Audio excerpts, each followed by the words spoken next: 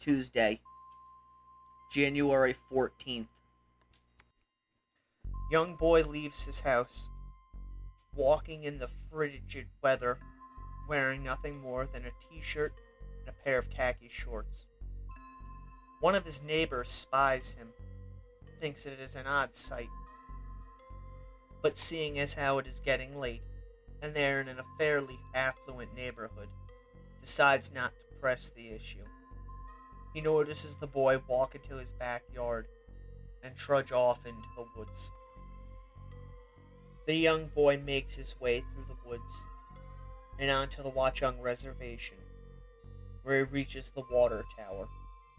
It is a massive structure with a wrought iron staircase that winds its way around to an observation deck located at the top. The boy begins to climb the observation tower, unmindful of the frigid air, with only one thing in his mind. He needs to put an end to this, all of it. Reaching the top of the observation tower, he looks around. One has to wonder what can possibly be going through his mind. The boy climbs over the low railing on the observation tower and lowers himself down. He is hanging by both hands at first, but soon he releases one hand and is hanging, dangling high in the air by just one extremity. There's tension and fear inside of the young man, but now that he is here, he doesn't know if he can go through with it. He smiles, a grimace of pain in the moonlight, and reaches into his back pocket, where he produces a folding knife.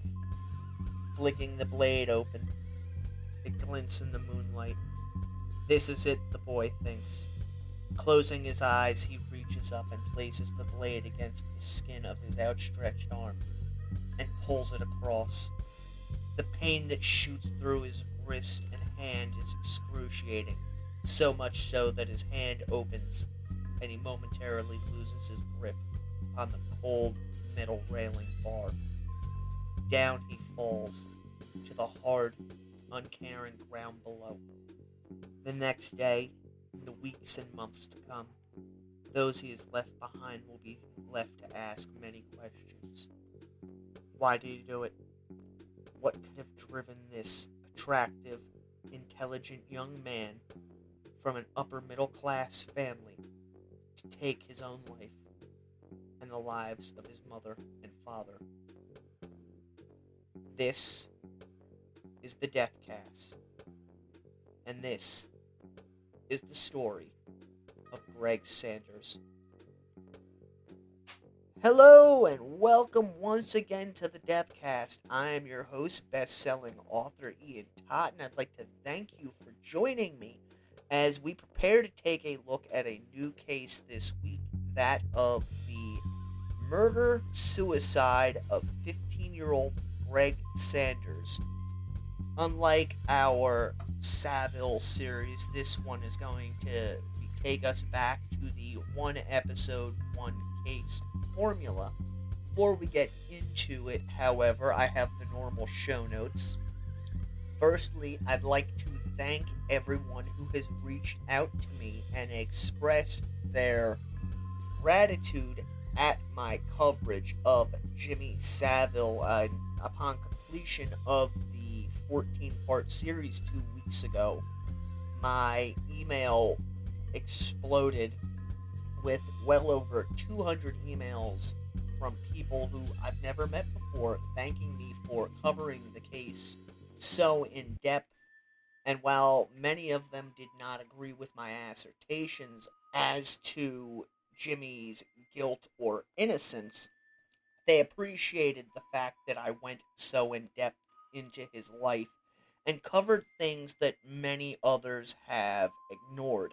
Quite a few also reached out and asked for copies of the Dame Janet Smith report so they could draw their own conclusions. And, that's what this whole thing was about, was to get the whole story out there, not just what was being pitched by the BBC and the British government, but to get people thinking and allow them to draw their own conclusions. Anyways, if you'd like to follow me on social media, that would be Facebook, MeWe, Instagram. You can find me under Ian Totten Author or The Deathcast. You can also find me on YouTube under Ian Totten.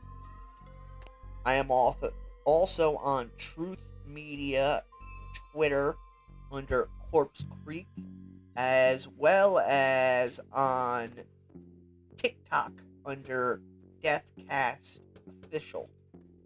If you enjoy the show, please consider subscribing wherever it is you get your podcasts, and please consider leaving a 5-star review. They really do help the show reach more listeners. As I've said numerous times, if you don't like the show, don't leave a review, just move along. There's plenty of other true crime shows out there to fit your narrow world view. Don't forget to go to corpsecreekpublishing.com. While there, please consider signing up for the email list, as well as consider making a donation to the production of the show. Buy me a cup of coffee or a pack of smokes, and all proceeds from that go to help offset the cost of producing this show. If you're interested in becoming a Patreon member, you can go to tinyurl.com/PatreonDC. For as little as $2 a month, you can become a member. That too helps offset the cost of producing this show. If you're interested in finding any of my novels, you can go to tinyurl.com/Totten-books. The 6 novels I have put out are available in a number of different formats, including hardcover, paperback, Kindle, and audio book. Alright, now that all of that is out of the way, get yourself something to drink, find a nice comfy chair, sit back, relax. I've got my coffee, I've got my cigarettes. Let's go into the crypt. As you heard during the trailer for this week's episode, we are covering the case of 15-year-old Gregg Sanders, who in 1975 took his own life after slashing his wrist to cause himself to fall from the top of the water tower in the Watchung Reservation. Now, for those of you who are unfamiliar with the Watchung Reservation, it's an area in New Jersey, I believe it's Union County. It's been a very long time since I've been in that area, which is odd considering that I grew up, as did most of my family, in that general vicinity of that area. In fact, my parents both went to Watchung High School. Watchung Reservation is an Indian reservation, although I don't believe it's the type of Indian reservation where Native Americans actually live on the property so much as it is property that a tribe or possibly tribes own. It's a very large area known for hiking and, believe it or not, satanic rituals taking place there. I say this because I have seen them take place inside the reservation with my own eyes when I was in high school. The area is fairly affluent.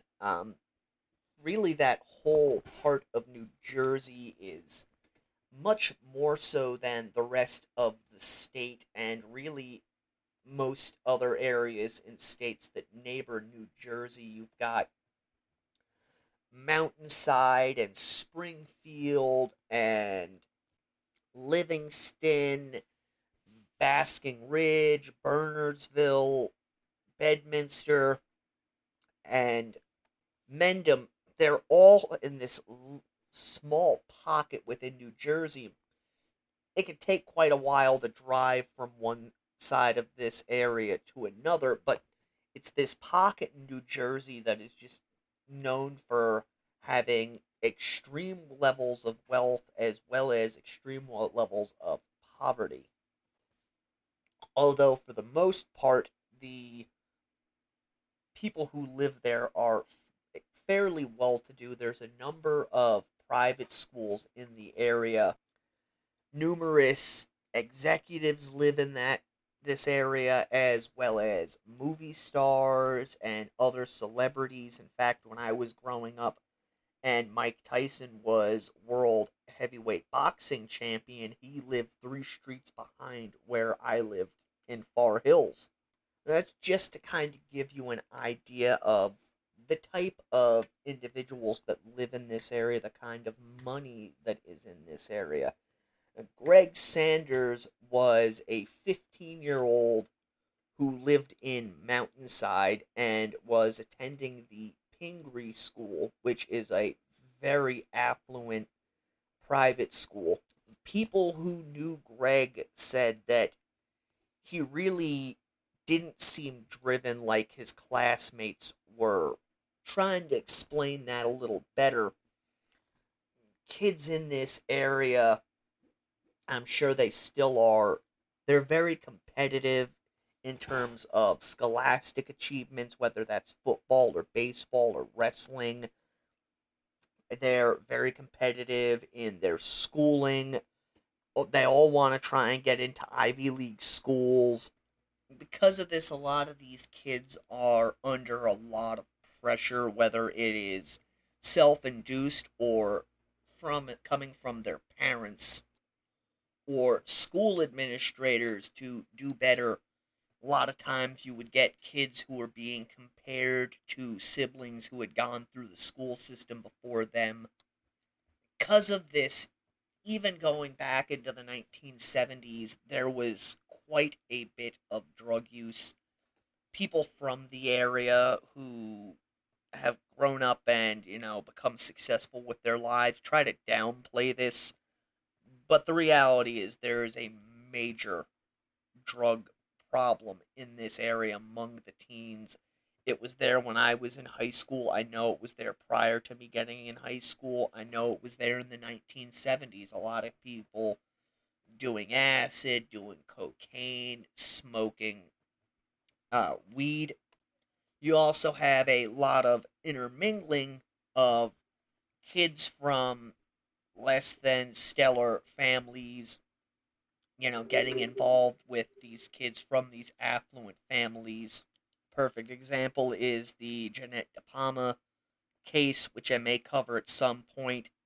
She was from a somewhat middle to upper middle class family. She wasn't going into areas that were middle class to lower middle class, such as Berkeley Heights, and hanging out with kids out there. And lo and behold, they found her body up on top of a area called the Devil's Teeth in the Watchung Mountains.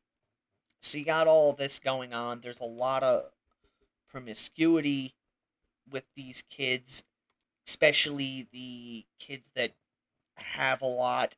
They don't feel like, there's no consequences in life for them. There's a lot of kids, girls getting pregnant, getting abortions, things like that. A lot of pressures that people who aren't from the area don't realize are there and are so prevalent. And Gregg Sanders, being, in a upper middle class family in this very affluent area, going to Pingree, he faced a lot of these pressures, especially the academic pressures. Gregg was seen as a very intelligent, good-looking young man. I have read accounts of him having an IQ of between 115 and 120. People who knew Gregg, however, said that he did not have that drive that the other kids in the area had, that fire in his belly to really, put his all into something and succeed at it. And there are many accounts of him. He was a jokester, liked to laugh, liked to have fun, didn't take things too seriously, when in reality, he took everything seriously. His father, Thomas Sanders Jr., was a vice president of the First National Bank in New York, while his mother, Janice, was a teacher at a church run daycare center. And from all accounts, Gregg's father was pretty hard on him. He had some pretty heavy expectations of his son. Part of this stemmed from how successful he had been, but also because Gregg's older sister, Wendy, had been the valedictorian of her own high school. The parents put a lot of this pressure onto Gregg, and to the outside world, it appeared that they had the perfect family, when in reality, behind closed doors, there was a lot of internal strife. I have read reports of some pretty heated arguments between Gregg and his father, because his father was something of a fairly harsh taskmaster. At least that's what I have come to believe after reading numerous reports and newspaper stories on the man. So before we get into much more on Gregg Sanders, we're going to talk about the crime, because a lot of the information that we know about Gregg did not come to light until after the crime had been committed. On the night of January 14th, 1975, a group of four teenagers were walking through the Watchung Reservation.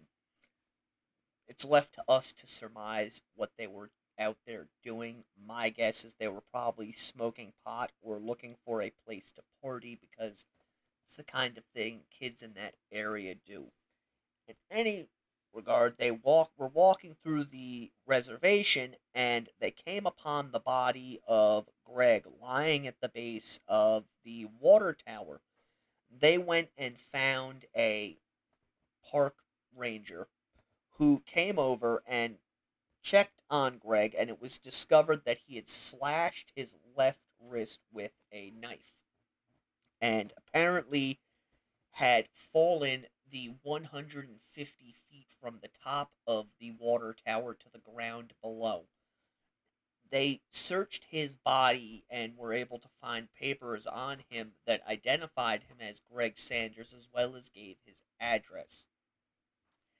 And after ascertaining who he was, police were summoned, not the park police, but the actual police, and they went to the Sanders house to inform both of his parents as to what had happened. They walked in on what can only be described as something out of a horror movie. Gregg's father lay at the dining room table with papers spread out before him. The back of his head was split open, and he had been hit with an axe, I believe, an estimated 11 times. This is a 2-foot long wood splitting axe. While his wife, 44-year-old Janice, was found in the dining room wearing her night clothes, and it's theorized that she had come down to investigate the sounds that she heard coming from the kitchen, where her son was in the process of murdering her 48-year-old husband, at which point Gregg turned on her and hacked her to death with the axe. A suicide letter was found upstairs in Gregg's room, and I'm going to read it to you here. It reads, "To whom it may concern, I am sorry for the trouble I have caused. I am not in any way mad at my parents. I just can't take it anymore. Well, I just wanted to say I'm sorry. Good luck, Gregg Sanders." So the police have this crime scene. They have no motive, and they begin naturally to investigate the family to try and figure out what happened. They had very little to go on beyond this suicide note, which was noted as containing no bloodstains, which led the police to believe that this had been a somewhat premeditated murder slash suicide, as there was no blood on the note.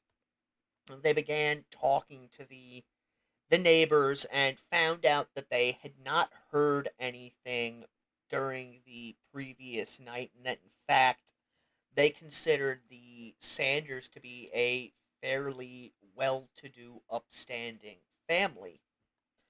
Gregg was seen as a kind and courteous boy. When they went to talk to the administrators at the Pingree School, one of the individuals they spoke with was the assistant headmaster, Alan Inglesby, who said that the Gregg had done exceedingly well in school and was in fact in the top third of his class, going on to further note that Gregg's grades were extremely high and were getting better with each passing day. Inglesby further noted that there were no red flags present when it came to Gregg Sanders. He was not a troublemaker. He was well liked by both his classmates and the other faculty members. Gregg was also a member of the junior varsity football team and was known to have dated at least a few of his classmates' sisters.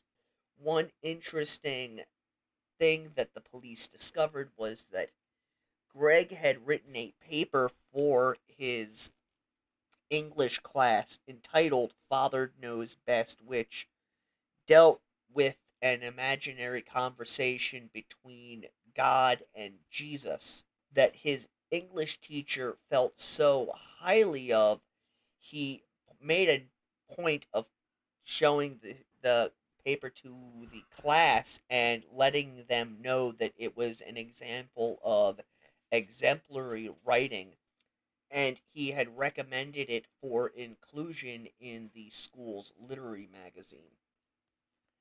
The first bits of evidence concerning the pressures that Gregg felt himself under were found in his admission papers to Pingree. This comes from the New York Times, and I'm quoting here, quote, when the boy, who would have been 16 on March 23rd, applied to Pingree 2 years ago, his mother wrote on his application that she hoped her son would want to attend college. His present plans are to study medicine or law, she wrote, adding, we hope that whatever he does happily and well. So there you can see some of the pressures his parents were putting on him, and no, I'm not excusing him for what he had done, but just to kind of give you an insight to how individuals in this particular area are, as well as what they expect of their children. In talking to students that had known Gregg, police took note that many of them stated that his parents expected him to live up to their expectations, as well as to achieve the same level of academic success that his sister had, if not exceed it, with one student stating that Gregg was a B student who was pushed into receiving A's by his parents under penalty of some form of punishment.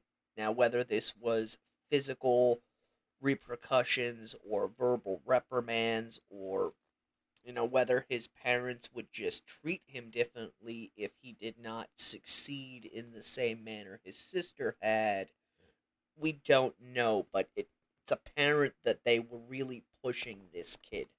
And you see that this a lot in cases like this, where you have a fairly well-to-do family pushing their children. Oftentimes they will compare one to the other with statements like, why can't you be like your sister or your brother? They never complained about, succeeding in school. They just went ahead and did it. And that puts a lot of pressure on the kids, and invariably they snap over some slight, you know, by teachers or possibility of getting in some form of trouble. And that is, in fact, what happened in the Gregg Sanders case. So he killed his parents on Tuesday the 13th. 4 days prior to that, he had what is known to be his first bit of trouble at school. On the 9th, he was in his history class, and the history teacher reprimanded him for talking out of turn. We will get into exactly what happened in just a moment.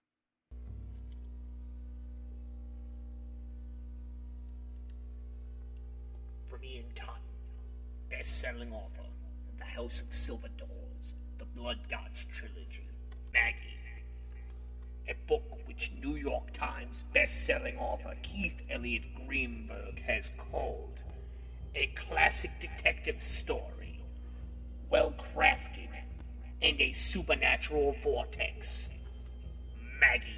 The name was burned into Lieutenant Coral Jablonski's mind like a brand, and had been since the night of the fire. He doubted he would ever forget that night, or how she had danced in the flames of her burning home. Maggie.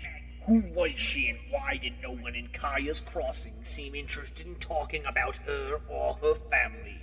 These were questions without answers. Quandaries that drove Carl on as he explored the darkest of the town's secrets, desperate to unravel the knots that tied everything together. Maggie.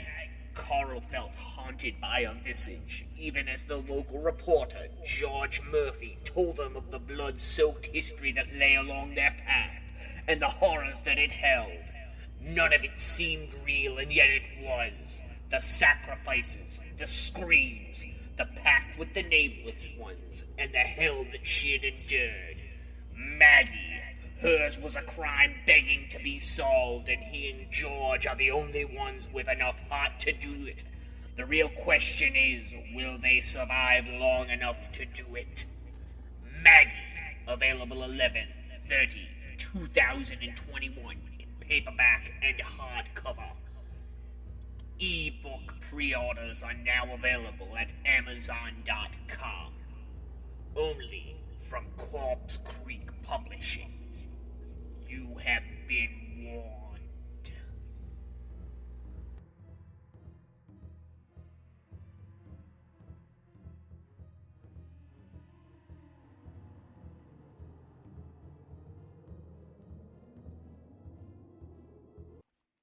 We are back. Gregg's history teacher threatens to give him a demerit on the 9th. And basically, what a demerit meant was it would go in his school record, but also a letter would be sent home to his parents explaining just what exactly it was that he had done, which warranted getting into trouble. Gregg left school on that Friday, and from everything that we can tell, he dwelled on this the entire weekend.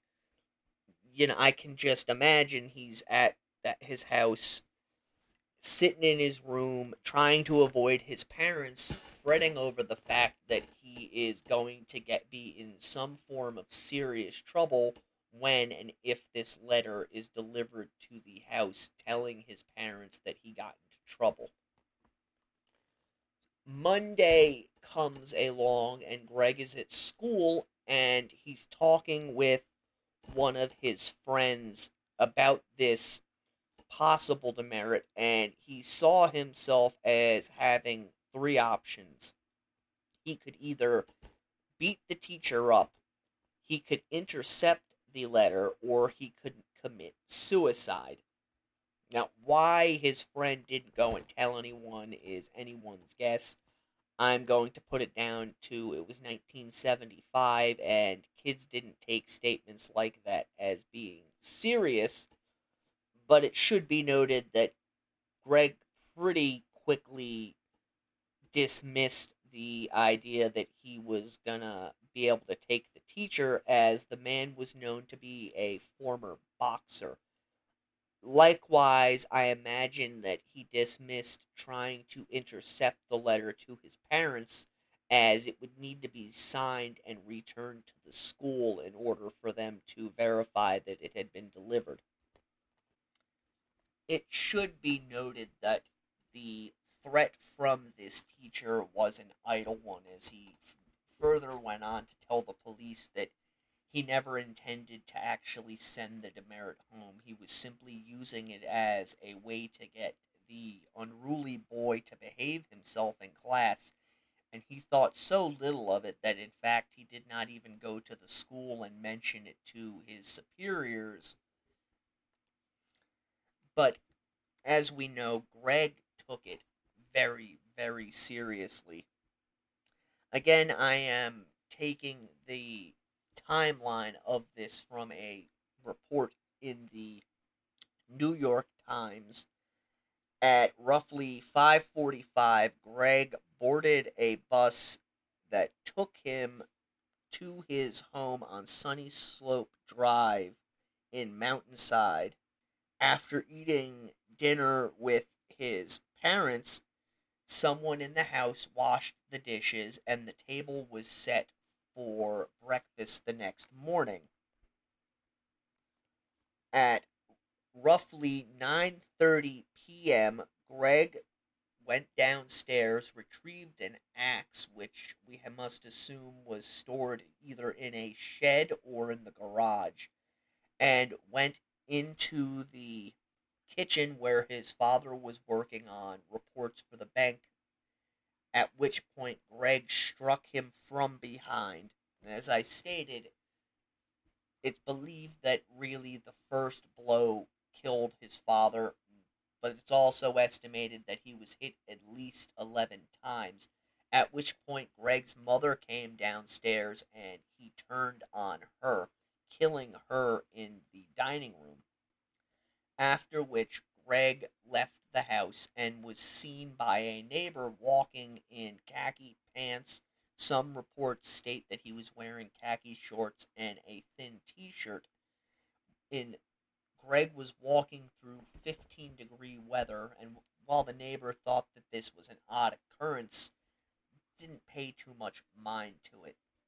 Gregg walked through his backyard and through the woods up to the Watchung Reservation, where he went to the water tower and climbed to the top of the water tower, at which point he hung himself by one arm, his left arm, from the water tower, holding on to a railing. And this part is important because at one point someone had asked Gregg about possibly committing suicide, and he had stated that if he were to do it, this is how he would do it. He would hang himself from the water tower railing by one arm and then take a knife and cut his wrist, thus forcing his hand to open and him to fall, which is exactly what happened. You're probably saying to yourself, okay, this is a pretty open and shut case. Why the heck are you discussing it on your show? There's a lot more to this story than just Gregg Sanders snapped and killed his parents and killed himself.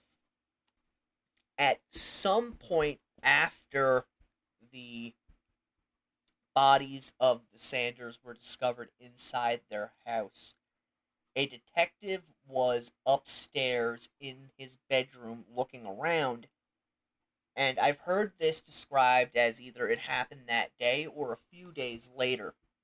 In any event, they found an entrance to to a crawl space in the footwell of his desk, and upon entering this crawl space, they discovered a Nazi shrine. What do I mean by a Nazi shrine?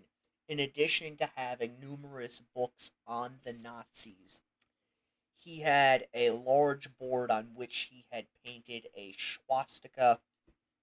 He had armbands. I've read some accounts stating that he actually had memorabilia from the war, which included things such as medals, uh, photographs of victims in concentration camps, as well as a notebook containing quotations from Adolf Hitler. apparently none of Gregg's closest friends, even those who knew of this secret sanctuary of his, had any idea of his fascination with the Nazis. Some would even say his love of the Nazis, because by all intents and purposes, that is what seems to be. Gregg, while outwardly a self-avowed liberal, worshipped Adolf Hitler and his ideology. Some of the things that point to this, other than the fact of all of the things that were inside of his sanctuary, is a discussion one of Gregg's teachers, his German teacher, recalled having with him on the day that Gregg went home and killed his parents. The teachers reported to have asked Gregg what he had been doing the previous night, to which Gregg replied, "I read Shire's The Rise and Fall of the Third Reich.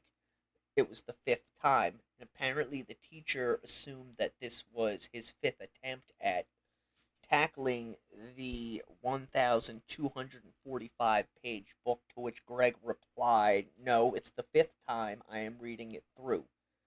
The teacher apparently was intrigued by this and asked Gregg his thoughts on various Nazis. Of Hitler, Gregg replied, "He was a genius. Unfortunately, he was insane." Gregg also believed that Hermann Göring was a genius, although he expressed dislike for Heinrich Himmler because he was quote-unquote a sadist. It was found that Gregg regularly took part in drinking alcohol and smoking marijuana. Some have speculated that he may have been involved in taking heavier drugs, although most of those who knew him have stated that, to the best of their knowledge, he had not. That's why I threw out at the beginning of this about the mass amounts of drugs that go through this particular area, because it is not uncommon for teenagers to partake in things heavier than marijuana and those around them to have no clue that they are doing it. This area is not very far from New York City. In fact, it's not very far from inner cities, period. You have Union that's nearby, both of the Oranges, Newark, Irvington, so it is very easy to get your hands on things like LSD, cocaine, heroin, all the things that might appeal to a teenage boy who is apparently going through a private struggle at home.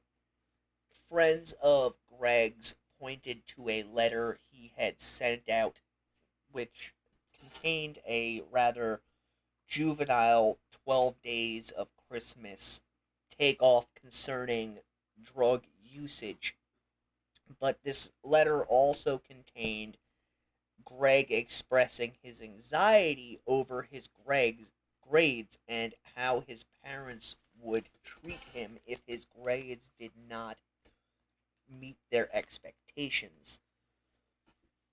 The friend who had told police about how Gregg had said he would kill himself also informed them that Gregg seemed fascinated with the List murders. For those who are not aware of, the List murders was a mass murder that took place in Westfield, New Jersey, not too terribly far from Mountainside, in which John List killed his wife, his mother, and I believe 2 or 3 children before fleeing and being apprehended well over a decade later, thanks to help from the television show America's Most Wanted. According to this friend, Gregg told him that he did not find the murders to be horrific or upsetting, and in fact kept a dossier on the crimes, meaning that Gregg had clipped out every newspaper article concerning the murders that he had come across.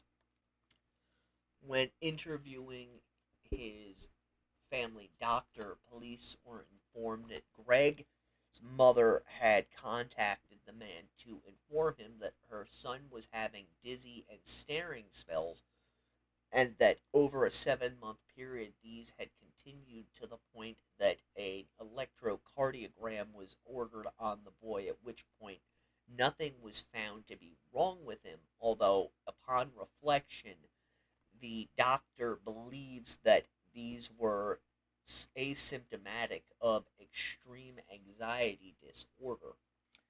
It was also learned during their investigation that Gregg was said to have fits of rage when arguing with his father, in which he would begin tearing up the house and punching the walls, and that after these periods of being enraged, he would have no recollection of them having happened. Although, in these same reports, it is pointed out that they do not believe that Gregg was schizophrenic. And in fact, when the case was closed after the investigation, it was noted by the officers who were looking into it that they will probably never know the reason why Gregg Sanders killed both of his parents before taking his own life. And I'd like to put out my own little theory on this. I think that Gregg probably was suffering from some manner of schizophrenia. Whether it was an extreme case or not, we are unable to tell, and that he found some manner of solace in reading about the Nazis. It was his form of escapism. He could go into his crawl space and read these books and dream about being one of these people who were in power and had the power of life and death over millions of other people, while soothing the anxiety and inner conflict and pain that he was feeling over the pressure that both his parents and he himself was placing on him. One thing that did come out concerning Gregg's sister during the investigation is that Gregg saw his sisters dropping out of college as a watershed moment for the family. In fact, he told his doctor that he saw his parents hurt by his sister Wendy dropping out, and he did not want to repeat that and cause them further harm. Which leads us to the night of the 13th. Gregg most likely had worked himself into a tizzy over the fact that he might possibly get into trouble at school for being a teenage boy, and in working himself into this tizzy, in his own mind, he came to the conclusion that he was failing his parents just as his sister had. Being 15 years old and coming from a family who did not talk about their feelings, or in fact, being in a social group that did not talk about their feelings and serious things of that nature, he internalized it and came to the conclusion that he had very few options. As discussed, he could try and intercept the note, he could beat the teacher up or threaten him in some fashion in order to get him to stop from sending the letter, or he could kill himself. Somewhere in his mind, he settled on, if I kill myself, it's going to cause my parents even greater pain, so I might as well take them out to save them from suffering through the fact that I took my own life. It's a very twisted mindset, but for somebody who is under that much self-induced pressure from the outside, I can see how that might look like the only possible solution. And I really think that is what happened. Again, there are factors we don't know about the family dynamics. We don't know whether his father was abusive or not.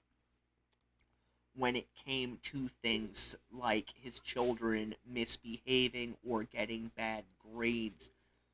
By all accounts, his father was the son of a longshoreman in Philadelphia, and having known longshoremen as well as the time period his father grew up in, I'm sure there was some form of abuse in that household when his father was growing up, and it's not unlikely that he in turn would have passed that along to his children in some way, shape, or form.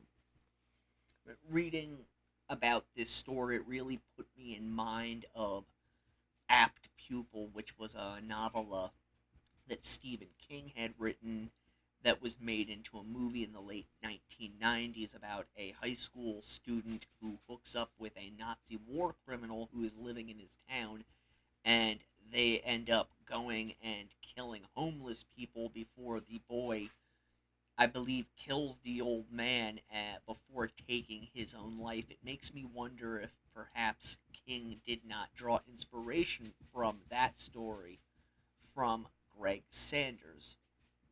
In any event, that is our story this week. I apologize that it was not as in depth as other cases have been, but I took last week off and I really wanted to get a case out to you guys this week.